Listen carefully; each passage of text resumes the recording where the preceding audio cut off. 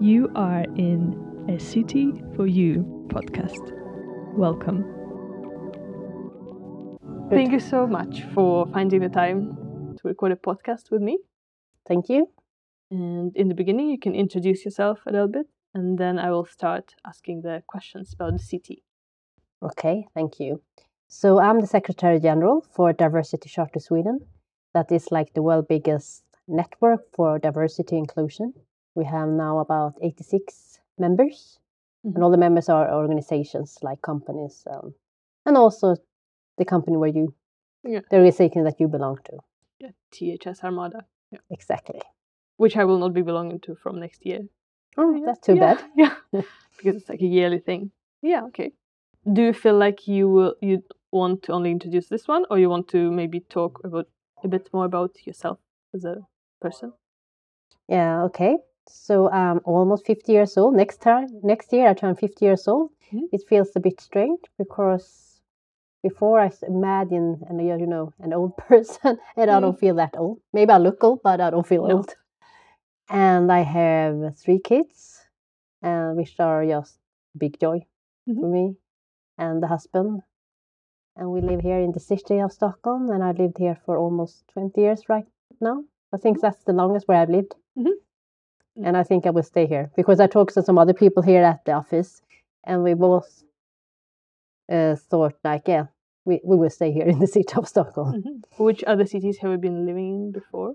London, Chicago, and some small cities in Småland, so like south of Stockholm. Wow, very interesting. Okay, thank you for this introduction. We'll move on to the first formal question, which might sound a bit random to you, but what is a city for you? For me, it's the people. That's what I love about the city.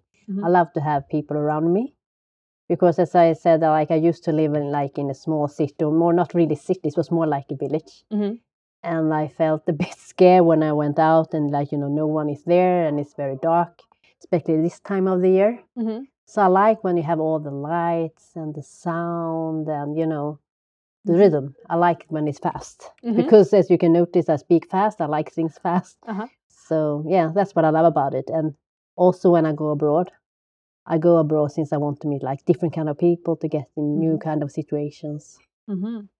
But I can imagine that it was much quicker, the pace in Chicago and London. Yeah, of course, that? Yeah. Do you have any different reflections on how those two cities felt to you? But they are like huge. Like there is kind of difficult to get it to take in.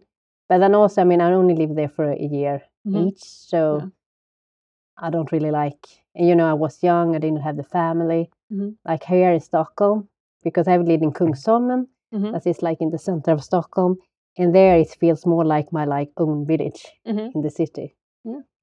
Because I recognize people when I'm in the stores, if I go to my gym, or I mean I have everything there. And then also close to your office, which you just mentioned. It's convenient. Yeah, that's why I live here, because I like when it's convenient. Yeah, but there are different kinds of convenient, I guess, and there are different conveniences in different places. Yeah, I guess so. Yeah, I guess some people might not think it's that convenient to live in the city, but I do because, as I said, it's close to everything. But I guess I compare it to my friends who live like in the suburbs. They had to, go into the city every day, and for me that is not convenient. Yeah, totally. If you'd like to bring in some perspective of diversity that we started with into the city concept, how would you reflect on that? Then I guess it might not be that diverse here in the city, but that depends what you think it's converse. I mean diverse because when it comes to ethnicity, it's not like I see. I mean, myself is a black person, and I don't really see other black people when there are like everyone is black within the family. It's mostly like half, and that's what it is with most people. It's half, either one part or the other. Like if I go to Akalla, which I go to every Tuesday, there like it feels like you have the whole world. And most people there, I mean the kids there, the family, they come from the same country, or at least they have origins from the same country. Both parents. Exactly. Yeah. But I also noticed, like, as my kids, they're half, they really like to be there because it feels like, I think they feel they're more a part of that like people look more the way they look. Oh, so they really like to be there. Yeah, but I do feel like it, in terms of ethnicity, maybe Stockholm is not the most varied one. No, maybe more like when it comes to sexual preference, it's more mixed. Yeah, I don't know. Yeah, which is more difficult to see, so it doesn't come exactly, across so quickly. exactly. So, but otherwise, I mean, Kungsholmen is like, it feels very average about everything. Yeah, interesting. And how was Chicago about that? Yeah, I mean, there, like in the middle, is very white. But then south side, that's where you have most black people. And it was very, if you when I went by the train, you could really feel like by each stop when you go south, like all of the sudden at the end, we were only black people in the train.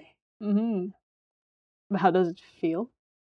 For me, it was nice. I don't really know for a white person how that would feel, but for me, it was nice. Yeah, but having this very clear transition. Yeah, of course. I mean, it would be better if it's diverse, but then also, also black people want to be around with other black people, so I don't really know. And somehow, I guess it's bad because in the south side, like what you call south side in Chicago, I mean, they might not have the same kind of, the schools might not be as good as where you have more white people. And it's still like that? I don't know. When were you living there? Yeah, I think it's still like that. Maybe not as much. I mean, Chicago is well known for their, the gangs, the shootings, and but then on the other hand, you have the University of Chicago in the south side. Like, that's one of the West most well-known universities. So they are there, just in the middle there. So it shouldn't be influencing the demographics. Yeah, maybe a little bit. And I think the Obamas, I think they lived in the south side as well. Yeah, I guess raises the reputation in people's minds. I don't know. Yeah. Interesting. And I've been living in London, and there I felt like it was very much of a blend. Visually, at least, I could perceive that people are different. Yeah. I didn't know because exactly, like, I mean, for example, if you go to Brixton, there is very black. That's the Northern Line, the Victoria Line. There is very black. That's where they had the riots maybe 30 years ago. So for me, and then you come to Clapham, that's more like, a mixed. And then you have, the Indian part. That's, I think that's around Wembley. Yeah. And when I used to go to London, I started to go there 30 years ago. Then you have the, on the east side there, it was like Hackney. And all of a sudden, that's like, a good part to live in. But it wasn't like that 30 years ago. That was one of the bad parts. Okay. But I think also, like, they built the Olympics there when they had the Olympic Games. I think that's where around Hackney, or at least to the east side. I think so. Yeah. So, yeah, of course it's mixed, but then also you still have the, the communities. Yeah, but I was going to college there, so maybe this is where my feeling came from, because it was quite a mix of people. Yeah. Even though it was in the middle of Kensington, which is not maybe the most diverse. Now, when I'm trying to think about it. But then on the other side, in London, everyone comes to London. I mean, you have the whole world there. True. We can move on to the second question. What are you for the city? But I think what I like about it is because, here you have so much more black people. When I grew up, I was most of the time the only black person. So for me to be in the city is more like I can be more within, the majority. It's not like, at least I don't think so, that anyone would turn around just because I'm a black person. Maybe in some situations, I guess, but I feel more relaxed here. I don't know if you have heard about minority stress. Does that become like, Not as a term. No. Things that they talk about within the diversity community. Minority stress is like when you feel stressful when you're when you are in a minority. Exactly. So, and then it could come up with like, I don't really know how to explain it. I'm not that good. There is a person called Hanna Wallensten. She's very good at that. So I could just, I mean, she had this sommarprat this summer in Stockholm, so, at P1. So you can listen to that. Then she can explain it so much better than I can. But for me, like, I guess I will feel less minority stress when I'm in a big city, especially when it comes to these kind of cities like Chicago, London, that are like, very international. Especially when I moved to London, as I said, 30 years ago. For me, it was like a new thing to be all of a sudden to have all these black people around me. And as I said, to notice that no one turned around because I was black. They turned around because they thought just a beautiful woman or whatever. And I like that. So. But is it something that people can get used to? The minority stress? Like if someone is constantly the only female in the company, do they get used to it? Maybe you can get different, equipment to handle it or tools to handle it. I don't know if you get used to it. And then I guess if you're aware about it, some people might not even think about it. And for some, it's very stressful. And when I read, about articles about people who are, have this social anxiety. Exactly. Or, autism, I think. Like when they grew up and they didn't have the tools because they didn't know they had this kind of disabilities. I guess it's easy if you have the tools to know how to handle it, and then it makes it less stressful. Or if you read about other people who have the same things. Exactly. So I think with social media, when it's easy for you to get in touch with other people in different communities, I think has been a good help for many people. And maybe it could also help realize that maybe there is another person in the same room who feels the same. Yeah. Interesting. Thank you for bringing this up. So if we come back to what are you for the city, would you want to describe it a bit more? What do you feel you are for Stockholm, let's say? I thought it's a very tough question, but as I said, for me, it's more like I feel like I'm more a part of it. Like, as I said, I feel less minority stress in a big city. Yeah. The next question is about artificial lighting. How does artificial lighting in a night city affect you? Very much so. As I said, like at the beginning, I didn't like to live in the village when it's all dark. I like to have the light when it never gets dark. And or like if you lived like, in Chicago, you have this, all this light with all this, what you call because you have these high buildings. So skyscrapers. Exactly. And you have these special lights, and I love it. So I'm very much into the lights. I think at least for me, it makes me more safe. Yeah. Some people might think it gives you like a false safety, but for me, I love it. Yeah. I don't like dark streets. How is it in Stockholm? Because from my perspective, it's not the brightest city at night. And I enjoy that, but for you, how is it? As I said, for me, since I find that important, so I guess for me, it's light enough. So because I feel very safe here in Stockholm. Okay. And I'm mostly like here, here in the city. And I guess I prefer to go I used to live in another street because now I live more like in the main street. And I like that because it's very light and you have all the like people all the time. You have traffic all the time. Because before I lived like more the streets, maybe 2 streets from the main street. Yeah. And there I felt a bit uncomfortable when I went and walked there nighttime.